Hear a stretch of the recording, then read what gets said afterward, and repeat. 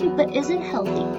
I'm your host, Laura, and on this podcast, we try to answer questions about food, exercise, general activities we do in life, and figure out whether or not they're healthy. Today's episode, we'll be talking about something that has been involved in almost everyone's life at some point, rice. I told you right off the bat we were going to be talking about it, so let's ask, is rice healthy?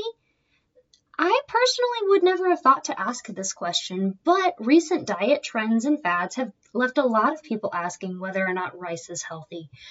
If you subscribe to some of the more edgier online sites or diets, you may have heard of the paleo diet or the carb-free diet, various different carb-free diets, such as the keto diet or Atkins, have all kind of tried to steer people away from carbohydrates over the years, and rice is definitely a carb. But are they all right? Is that actually a reason that you shouldn't eat rice? It's not healthy because it's a carb? Well, no. If you've listened to any of our past episodes, or if you have some sort of background knowledge about food nutrition, you are aware that we do need all of our macronutrients, and carbohydrates are one of them. We may not need as much or as many carbohydrates as we typically consume, but we definitely need some of them. So I don't want you to dismiss those diets as necessarily being wrong because they say carbs are bad, but maybe look a little bit closer at what they're talking about. So rice. Let's talk about why it could be healthy, why it couldn't be healthy. As a staple food, rice is found in most people's diets. It's the third largest produced crop in the world, second to wheat and cotton. I said crop, that's a little bit off. It is grain specifically, and is generally thought to be essential. Over 2/3 of the world considers it a staple food. And while most people are familiar with rice, they're maybe not familiar with all of the different kinds of rice. Doing some research and even just looking for the background knowledge for this episode, I came across so many different varieties, and one study put the amount of different subspecies of rice over 10,000, actually over 110,000 different varietals of rice species. So there's a lot to cover here. I'm going to try to keep it limited to that which most people consume or have access to. Unfortunately, I'm not able to do a complete overview of all the kinds just because of how many there are. I'm not even going to get to go into depth on the two most common versions because, unfortunately, the most common form of rice is globally experienced. Almost everybody is consuming Asian rice versus African rice, which is the second most common, but it is almost exclusively produced in Africa still. Whereas Asian rice has been exported to all areas of the world. Over 112 countries are currently reporting rice as one of their cash crops, so it's a pretty big deal. Let's talk more about those varieties. I said that Asian rice was the most common, specifically Oryza sativa, not the sativa that you're thinking of. It is pronounced the same though it is spelled very differently. This particular kind of rice is the most common and comes in what you might think of as packaged white rice, though it's not white naturally. Rice goes through a lot of processing before it gets to your table from the fields. We're going to go into more depth on processing and milling later, as well as some of the byproducts and how those actually are contributing to health overall as well. But let's go back to what we were originally talking about, different varieties of rice. As I mentioned before, African rice is exclusive to West Africa, even to today. So many different kinds of rice that even when you're primarily producing Asian rice, you're still going to get your purple rice and your black rice and your red rice. All of these are more common outside of the United States, from my understanding. My research is somewhat limited to accessing articles that are written in English or translated to English. I have mentioned that before. It's going to keep coming up. But a lot of the research that's been done on rice is primarily being done in Asian countries. There are plenty of evaluations and meta-analyses that are available in both Europe and the United States, but I did want to get as much information from the best sources as possible. That led to some pretty interesting research rabbit trails. In case you're interested, the People's Republic of China does a lot of in-depth research on contamination of rice fields. Most of that may not be public access, but enough of it is published, and for some reason published in English, that I got to learn a lot about how rice fields are pretty highly at risk of being contaminated by heavy metals in industrialized areas. So I'm surprised we don't have more rice recalls than we do. That being said, let's go back to our rice varieties. We have our colored rices, which are actually considered to be the more traditional rices. Those are going to be natural. They are not genetically modified when I say that.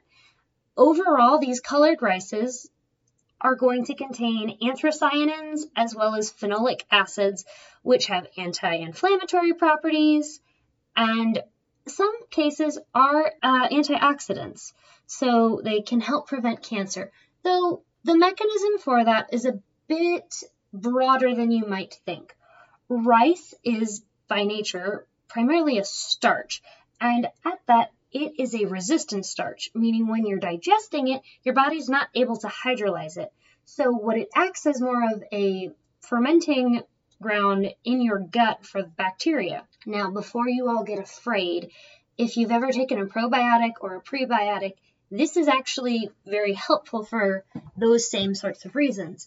They are protecting your microbiome in your gut and in your digestive tract. Those are the same thing, but we're going to use as many terms as possible. And basically, it helps you move food through your digestive system, break down food in your digestive system by allowing that bacteria to grow and produce naturally and healthy inside your gut. You want that. Those are good things.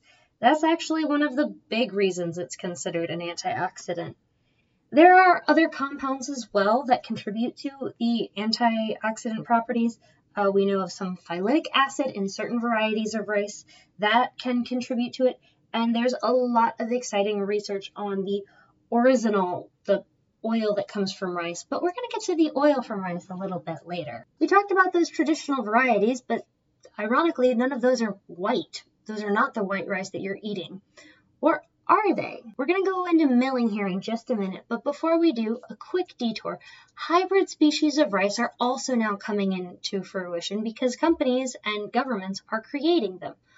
One of the major projects that is going on globally is that we are creating gene banks in order to save the genetic information of these more traditional species that are not resistant to droughts, floods, all kinds of natural phenomenon, or, pesticides, human beings not taking care of them well. We want to save the genetic material, but the idea behind creating hybrids is we want our food to then be able to survive other natural conditions, flooding, fire, etc. That being said, if we create rice that can survive fire, I want it. I don't see that happening, but very cool. Additionally, one of the major elements that's being promoted when we're talking about hybrids is adding micronutrients into your rice, which is a little bit silly because rice is very high in a lot of these micronutrients. It's very high in vitamin B and E. It has iron. It has iodine.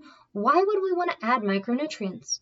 Well, micronutrients, this is where we're going to move into our processing, are removed by the milling and polishing process. When rice is harvested, it's harvested as a paddy rice.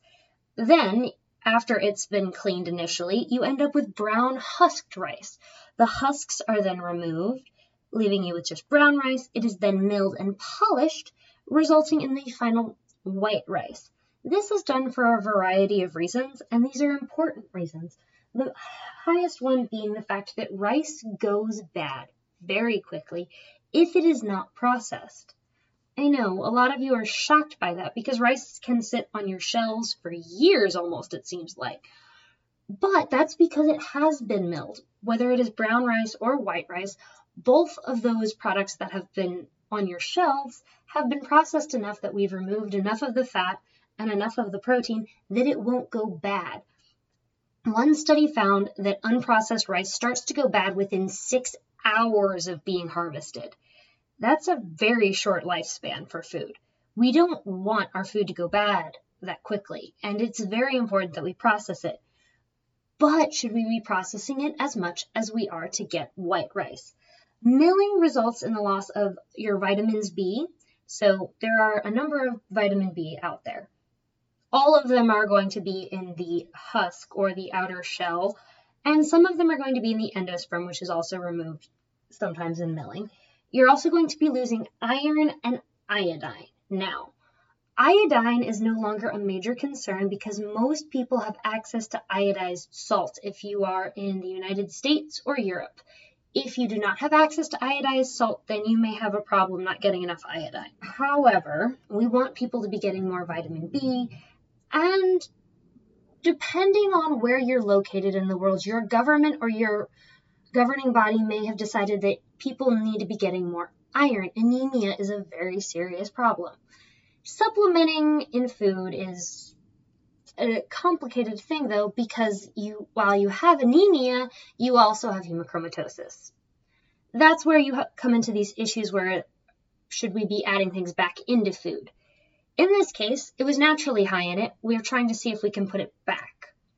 That's where you get your golden rice dilemma. If you've heard of golden rice before, it is genetically modified, and it would be a hybrid that tries to transfer some of those vitamins B, E, and iron into the rice product that you would be consuming instead of those being lost during the milling and polishing process. Polishing is what makes rice white. It's why it is the color it is, but it is also why it cooks as quickly and easily as it does. If you've had brown rice, you'll notice it takes a little bit longer to cook, or if you've had other varieties of rice such as basmati rice, you may have noticed that you do have to take care of it longer, you have to boil it longer or steam it longer, and really, a lot of times people are looking for convenience. That's why companies do polish rice. Maybe not the most efficient way or ethical way, because as we're getting into, you lose a lot of the nutrients. You lose almost 30% of the protein, exact number being around 29%. We do have a little bit of variability depending on how it's polished. Up to 79% of the fat. And the minimum I saw on that loss was 40%. And 67% of the iron is typically lost in polishing. I'm comfortable with that number because all of the numbers on the different studies hit right around that mark. So if we know that polishing removes this, is it good? Is polishing necessary? Well, polishing is not necessarily necessary, but it may become necessary. Let's go back to my discussion. China publishes data on heavy metal contamination of rice fields. And they do this because rice is very good at absorbing and storing heavy metals. This is not a concern if your water supply is not contaminated with heavy metals. This is a concern if your rice field is behind a factory and your runoff water is contaminated with lead or something else. So lead would be the most common concern. Typically, we check that. You have to maintain food quality products, so you shouldn't be concerned about consuming lead in your rice when you buy it off the shelves. But if you are one of those people who are consuming rice straight from the field, which first of all, how are you listening to this podcast, then you would potentially be at risk of that contamination. More importantly, you would be at risk of exposure if you were harvesting the rice. So here's some points where it may not be healthy if you're there. The flip side of that is that rice products have then been used to remove heavy metal contaminants from other things. So pick your poison. So long as you're not eating it and are using proper protection when you know that there is heavy metal contamination, you should be fine. So we've talked about polishing, milling, we've talked about how it's a staple food, and we've talked about a couple different varieties. Let's talk about the byproducts of that processing process. Rice bran and rice oil. Those are two of the big byproducts of processing. And actually, those are becoming more and more relevant in today's society because we have methods of preserving them. Those products are removed from rice. So your husk is going to be your rice bran, and the oil is going to be your oryzanol, which is a very important oil, and I'm very excited to actually talk about some of the research involved in that. These two products are removed because they are what contribute to the rancidity, the ability to go bad rapidly, and because, quite frankly, people don't want to eat straight bran very often. It doesn't taste good. It's very, very high in fiber. While you can and should be eating some of it, you maybe don't want to be eating it as your meal every meal, which is what rice is for a lot of people. Originally, rice bran and rice oil were not extracted particularly safely. They were not done in any way that would be usable. They were typically removed and then used as animal feed. Back in 2005, it started being approached as what can we do to make this process more efficient? From an economics perspective, people were tired of losing money because you can't sell animal feed the same way you can sell food to humans. So over the years, we've done different experiments. As of 2011, there was an generally accepted way to process rice bran and rice oil, either through superheating or certain chemical processes. I do not have all of the details on the chemical processes. I am sure that information is out there somewhere. I am mildly concerned that it might be a company secret that has been patented by someone.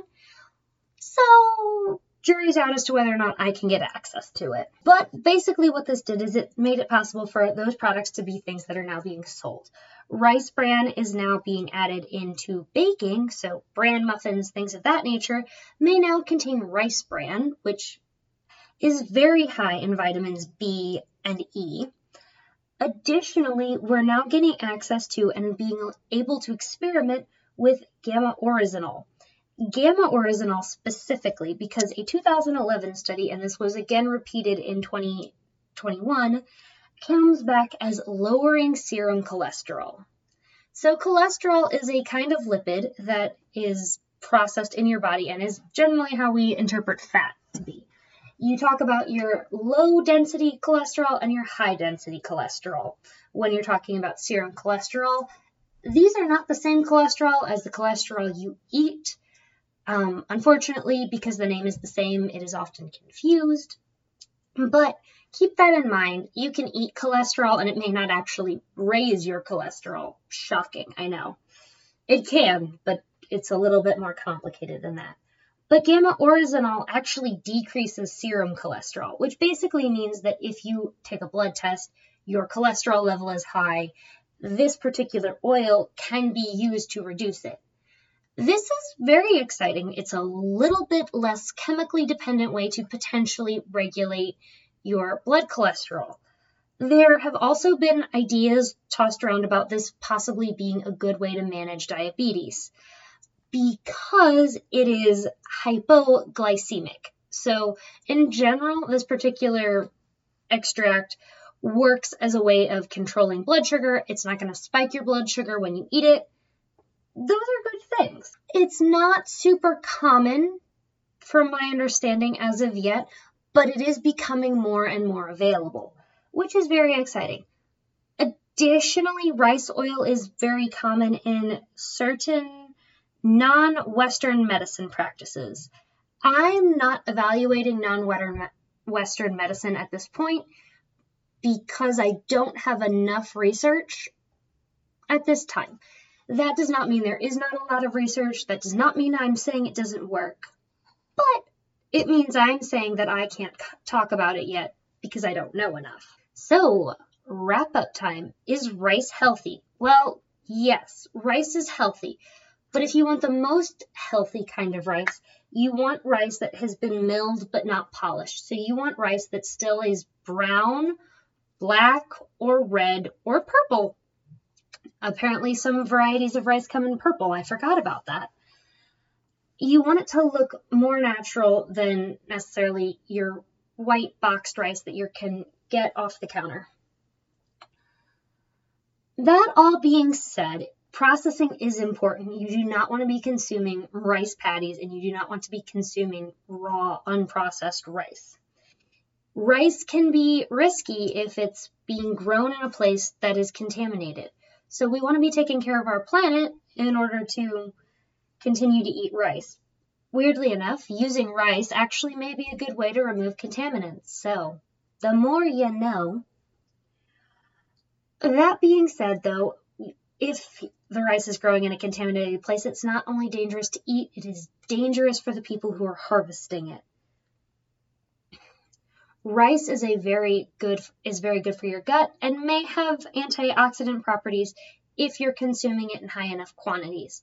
Some people may be consuming it in those quantities, other people may not be. It's really going to depend on your individual diet, the kind of rice you have access to, and how much of it you're eating. But I'm confident in saying that rice is healthy based on all of this evidence. Now, as always, when thinning food, don't eat too much. Don't eat food that's gone bad. Don't eat food that's been contaminated with heavy metals. With all that in mind, I'm curious, what do you guys think about hybrid rice species, the so-called golden rice, where we're adding back in nutrients that has been removed through the process of milling via genetic manipulation? I look forward to seeing you all next week. Rock on!